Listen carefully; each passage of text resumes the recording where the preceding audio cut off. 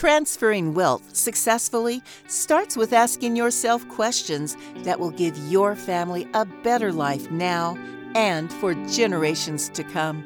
In this podcast, financial professionals John and Michael from Copper Beech Financial Group guide you through eye-opening questions to help you discover the truth about your wealth. Now, on to the show.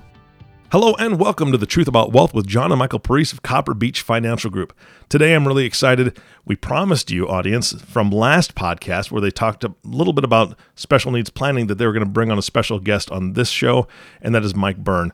John and Michael, good morning. How are you? Good morning, Eric. How are you today? I'm doing fantastic. Michael, I know you're sitting right there with your dad, ready to do this. I am. Yeah, excited. This is going to be a great podcast, and we've been looking forward to having Michael on here for, a couple of weeks since we recorded the last one, so this is going to be great. Yeah, I'm looking forward to it. John, I know that you started the relationship with Mike. Why don't you tell us a little about that? Oh, sure did. Right, Michael? We've known each other a long time. Yeah, I'm excited about today because Michael and I not only are colleagues, we're also dear friends. We've had a friendship for over 30 years. And Michael and I, as we worked together in my previous employment, we looked at special needs planning as a focus in our practices because we saw a dire need for that type of planning. And Michael and I spent a lot of time together working on cases and developing a philosophy around that service. And Michael's our specialist that we refer business to when we come across a case of special needs. As you all know, Copper Beech has taken a different road. We're more of a family office type structure. We don't focus on any particular planning process. So when we get these type of situations with special needs, we refer people, our clients, to Michael as a specialist. So let me give you background on Michael. Michael's not only as I said, a special friend. There's a meaning to his life when it comes to special needs. He has a wonderful daughter who's pretty much my girlfriend, Michael. She's still my girlfriend. She still loves me. That's what she thinks, John. Kelsey, she's a sweetheart. Not only does Michael have a special needs daughter who's very special, he has two brothers also with special needs. So Michael has a family with that focus, and he comes from that perspective, and which drives his passion to work in this field. So we have a couple of processes that we're going to work with today. Michael and I talked yesterday about having 4 or 5 key topics. Again, this podcast is going to be 30 minutes approximately, so we can't dig too deep in any one specific piece. But I asked Michael to come up with 4 or 5 focuses that he wants to talk about today. I'm just going to turn it over to Michael. And Michael, let's hear some of your magic. Great. Well, I look forward to sharing this. It's a complex dilemma that families face when they have a special needs child, and then when they start to unpack the things that are required to build that future care plan, it gets overwhelming for a lot of families. So, let me start by, as both a planner for 30 years, but as a parent and as a sibling, watching my 89-year-old mother try and navigate benefits from my brothers. And every year or every 4 years, when an administration changes in a given state, the rules and the benefits change oftentimes. So it's real important to understand what those support systems are. So, they say the prayer of a special needs parent is that their child has this long and happy life, but that the parents live one day longer. That one day longer, so they can be sure that their kids are safe, that they have they don't have wants and needs.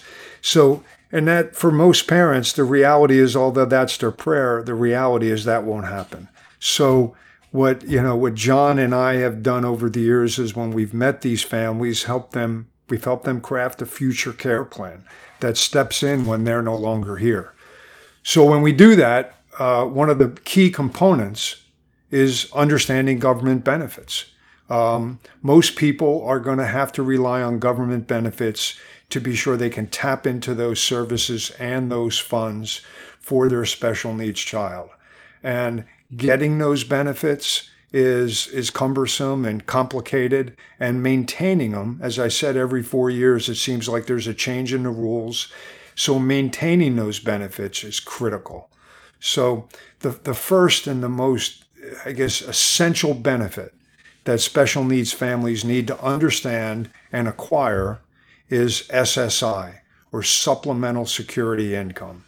So this benefit is the door that opens up all Medicaid funding.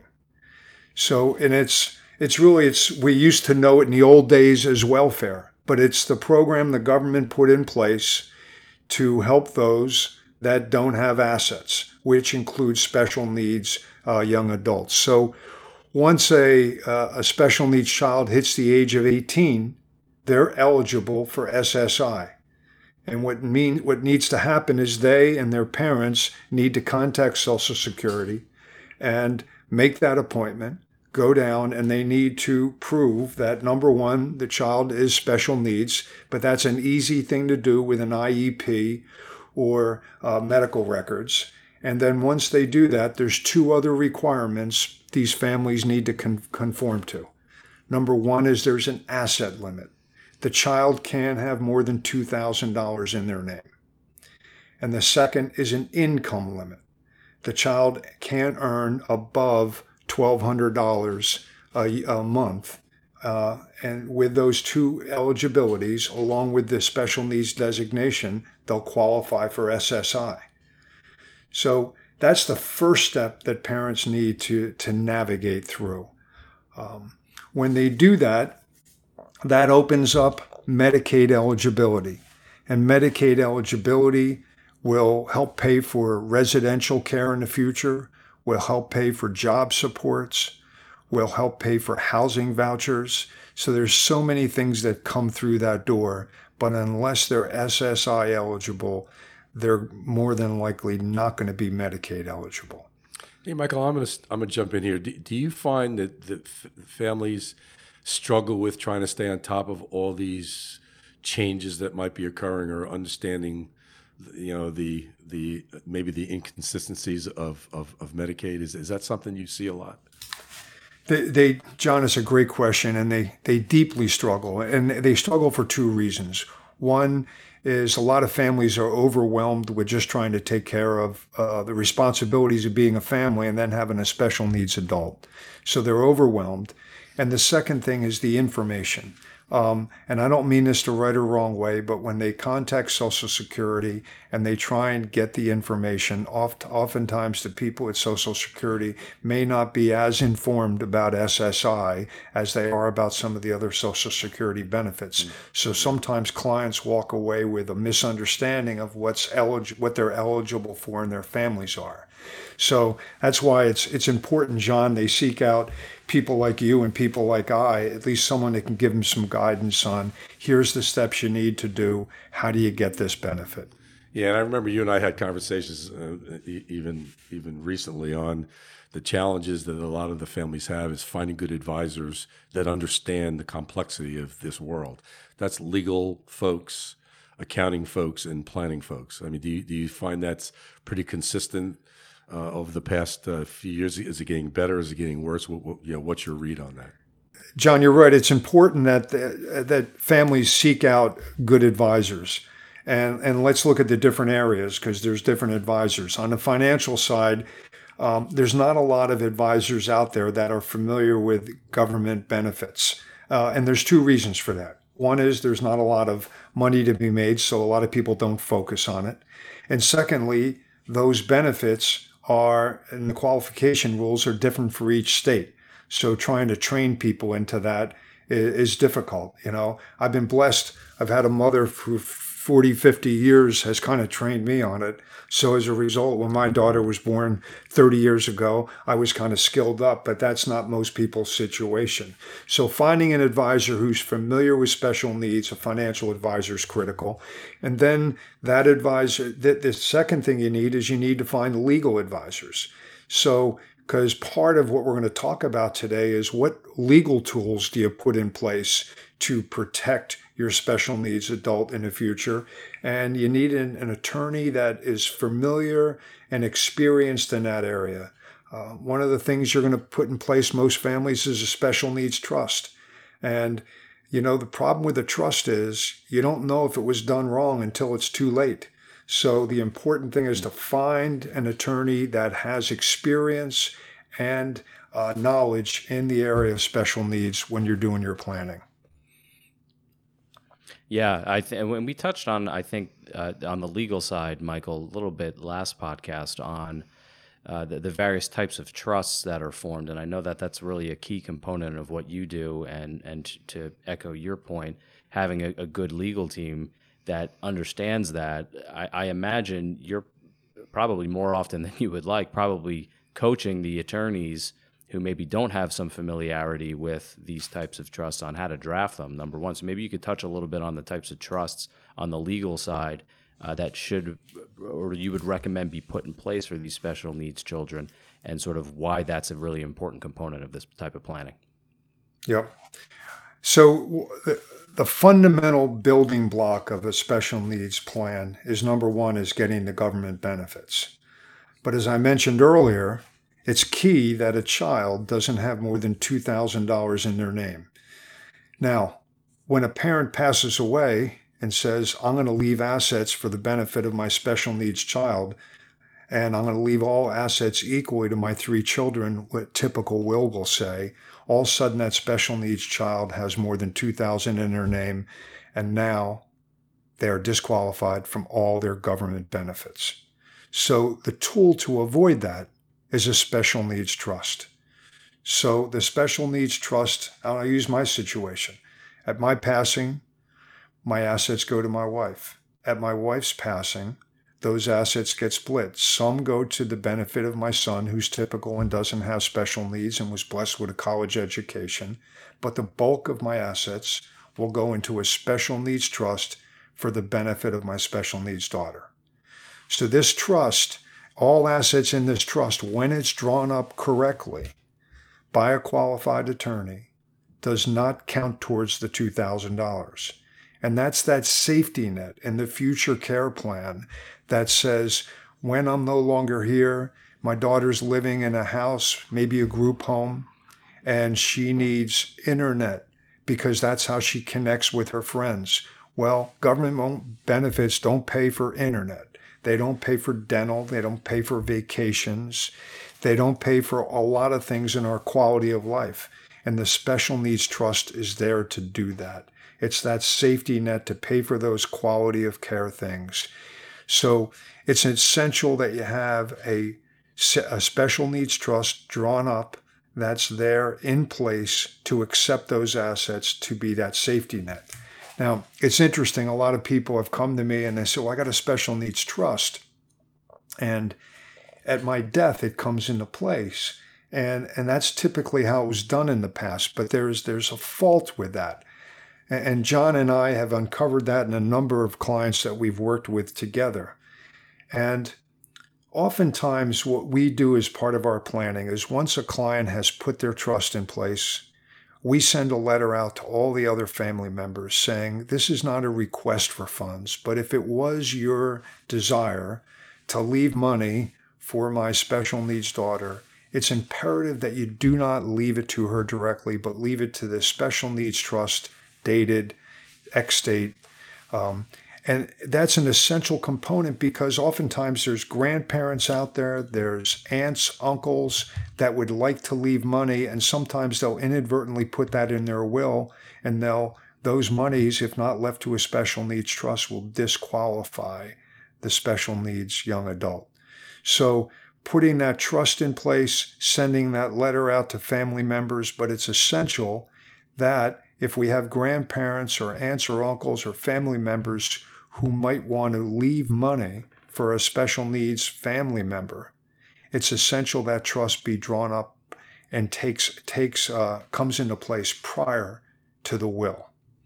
So it can be drawn up with a will, but it needs to be a separate standalone special needs trust. Michael, we often got questions, and we still get them today. Who could actually set up this trust for my special needs child? I know we have answers to that. You want to walk the audience through who can set that up? It's a great question. So anybody can. So oftentimes it's the parents that will set it up. So I've set one up for my daughter. My dad set one up for my 2 brothers. But, 2 points on that. One is, and I'll take you through the fault of a trust. And the second thing is who set it up. So the other thing is that oftentimes there's parents who are just overwhelmed, and it's their intention to set up a special needs trust, just like it's their intention to do a lot of things. But because they're so overwhelmed, they never get to it. And that mortality thing looks like it's so far out there. So it doesn't get done. So in the world that I live in, and John, I know you've seen this a lot, it's oftentimes the grandparents that come to us and say, look, my daughter or son, they're overwhelmed with their special needs child. Can I set up a trust? And the answer is absolutely. So we have a lot of grandparents that will set that trust up and put that trust in place. But it's a key component. I'll tell you a little personal story. When I was, just starting in my financial career, my dad had a will like a lot of special needs families. And it says, hey, he was unfamiliar with special needs trust. I was a new financial advisor. I was somewhat unfamiliar, had read about them, but not really knowledgeable. And my dad's will said, at my passing, I leave my assets to my son, Michael, and I leave my assets for his two brothers to Michael, and Michael can take care of his two brothers. Now, my intentions would have been to do exactly as he wished, but the reality of life sometimes comes in, and that's a terrible plan. It's a terrible plan, and it's often done, and it's terrible for a couple of reasons. Even in the best marriages, and I think I have a strong one, if it were to go the other way, those assets become divisible assets in a divorce, and my brothers are threatened by a divorce that they had nothing to do with. If I was to get into some type of automobile accident or had a legal liability coming after me and people were to come after my assets, my brother's assets would have been confiscated. If I fell to the grips of gambling or some other vice that happens to people once in a while, there goes my brother's safety net. So the old way of, hey, let's give it to the child that doesn't have special needs and they'll take care of the other children in the family is a very faulty plan that should be avoided at all cost. Yeah, and you mentioned divorce. I know that some of the families that we worked in the past, and I don't know the current stats, but am I correct, Michael, that the divorce rate in special needs family is a little higher than average because of the stress Absolutely. in the marriage? It's over 80%, unfortunately. So there's a lot of single moms raising special needs children. And that's oftentimes why the grandparents sometimes will come in and set up the special needs trust also. Yeah, and we saw that quite often, that families struggle, and rightly so. This is not an easy task for any family to deal with this. But there's realities, as you pointed out earlier, that all these pieces have to be thought of and looked at annually to make sure that everything's in order for the benefit of that child, because it's not going to be the child's fault. They're the recipients of all the possible negative transactions that might occur in that family. And while we're talking about family, you and I both know that guardianship is probably the largest, the biggest conversation we have with our families, is trying to find that special guardian. I know that causes stress to families. You want to walk the audience through guardianship as a critical component to to these problems. Yeah, let's talk about two tools that are available. The special needs trust is one, and then to address the prior question, the other legal instruments are guardianship and an ABLE account. So let me deal with an ABLE account just because it follows the special needs trust, and then we'll go right to guardianship. The ABLE account was created under the Obama administration, where a lot of families went to the government and said, hey, you created these 529 college funding accounts where we can put money in and it grows tax-free so we can educate our typical children so they can go off to college. What about doing something like that for special needs family who have greater needs? Finally, the Obama administration approved it, and a few years ago, the states enacted it, and it's become a topic of conversation. So for your listeners, I want to be sure we address it because there's a lot of confusion around it. An ABLE account allows an individual or a family to put up to $100,000 in an account. It costs $10 to set it up. you can put money into that account, and that account is not those assets are not counted towards their Medicaid or SSI eligibility. So it's a great tool. You can put about $14,000 a year in it. And again, as I said, maximum $100,000. Over that, they'll lose eligibility. And for some of our special needs children, my daughter, she's working. They're earning money. And at the end of the day, they don't spend a lot of money. If she were to put that in her bank account, she could go over $2,000 by the end of the year.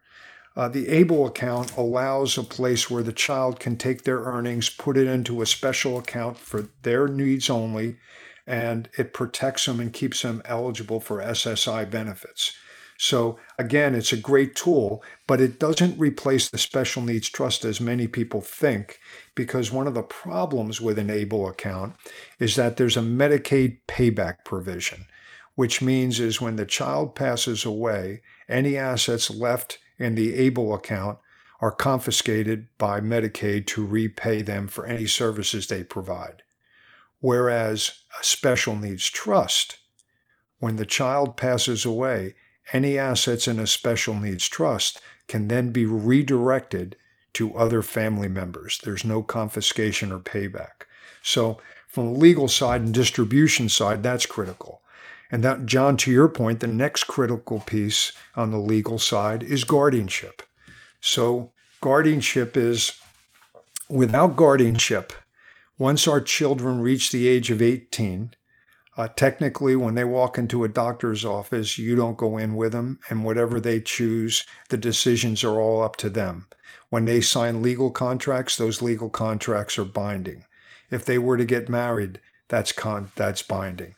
So a lot of families, what we'll do is they'll explore the option of guardianship.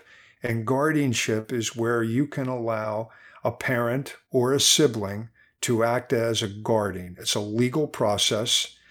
You apply, you go into the state, and the process is a little bit different in each state, but it's getting easier and easier to do. But an attorney meets with the special needs child, verifies that they don't have the capacity to make these decisions. And then it's a court process where you apply for guardianship. And now those decisions, such as signing a contract, going to the doctor, all of these different functions, now the parents still have the option to participate in, whereas without guardianship, once the child's age 18, they're blocked from that capability. So guardianship is a key thing to consider. Now, in some cases, not appropriate. There's some higher functioning special needs adults. I have a brother who's a year older than me. He's in his 60s.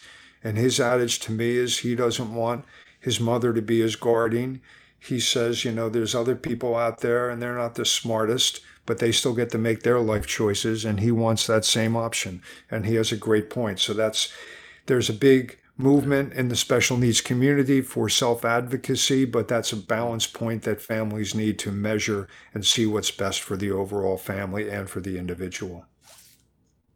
Michael, I want to go back to something you touched on a little earlier with your daughter being employed. And can you walk through some of the misconceptions that people may have as it relates to maybe getting back to some of the benefits that they could qualify for and what the special needs child is allowed to do in order to maintain those benefits? Yeah. Michael, I'm so glad you brought that up. That's probably the number one misconception. So when we have a special needs adult or we have anyone who's working, like all your listeners out there, most of us get our self-esteem from what we do for a living. Well, it doesn't change with special needs young adults.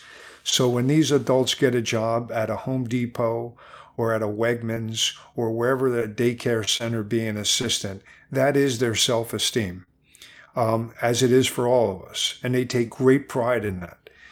Now, the problem is a lot of families look at that income earning limit on SSI at $1,200 a month and go, oh, my child just got a raise. They're going to earn over $1,200 a month. And now I'm going to lose benefits. So I'm going to have them just work part-time and they end up working part-time. They're staying home 3 days a week, watching daytime TV because parents are under the misconception that earned income is going to knock them out. And again, this speaks to the complication of the government SSI eligibility. And what they need to understand is that's not the fact. The fact is, you're able, once you've collected 1 month of SSI, there's a number of programs that allow that special needs adult to continue to earn income above the $1,200 a month and remain eligible. So it's critical they seek out an advisor who knows those tools. But in the state of New Jersey currently, you can earn up to $52,000 and still be SSI eligible if you know the right path to do it. So it's critical that your listeners understand that and seek out that advice when their child has an opportunity to increase their income. Hey, Michael, these are all excellent points, and we're running short of time for today. But I'd love to have you come back and maybe get more specific in some of these areas. I think we're going to probably get a lot of feedback from this podcast. People are going to be interested in finding out more details. And I know they're state specific. People are going to be maybe asking questions about some of the different states they're living in. Might be some differences. But I wanted to thank you, Michael. This was absolutely fabulous. And if any listeners want to reach out to Michael, they can most certainly go through us here at Copper Beech, and we can refer you to Michael. And our phone number is 856-988-8300. We'd be more than happy to direct you to Michael. He's one of the best in the business. And again, Michael, I wanted to thank you for your time today, and we'll love to have you back. Thank you for the opportunity to get this information out to these families. It's been our pleasure. Thank you, sir. Guys, this was a fantastic podcast. I definitely, it's your guys' podcast, but I definitely think that he should be coming back. I think Michael, you and I could have talked another half hour. That's why I said, I said to Michael yesterday, we probably need 2 of these. Oh, yeah. To get more specific. But Michael, this was great. I mean, it was great info, and I knew it'd be awesome. Yep. Absolutely. So again, Michael, thank you for being on the show. John and Michael, thank you for bringing them on the show. And of course, the last thank you always goes to you, the listening audience. Thank you for tuning in and listening to the Truth About Wealth podcast with John and Michael Parise. If you have not subscribed to the podcast yet, please click the subscribe now button below. This way, when John and Michael come out with a new podcast, it'll show up directly on your listening device. This makes it much easier to share these podcasts with your friends and family. Again, thank you so much for listening today. For everyone at Copper Beech Financial Group, this is Eric Johnson reminding you to live your best day every day. And we'll see you next time. Thank you for listening to the Truth About Wealth podcast. Click the subscribe button below to be notified when new episodes become available. The information covered and posted represents the views and opinions of the guest and does not necessarily represent the views or opinions of Copper Beech Financial Group. The content has been made available for informational and educational purposes only. The content is not intended to be a substitute for professional investing advice. Always seek the advice of your financial advisor or other qualified financial service provider with any questions you may have regarding your investment planning. This material is for informational purposes only.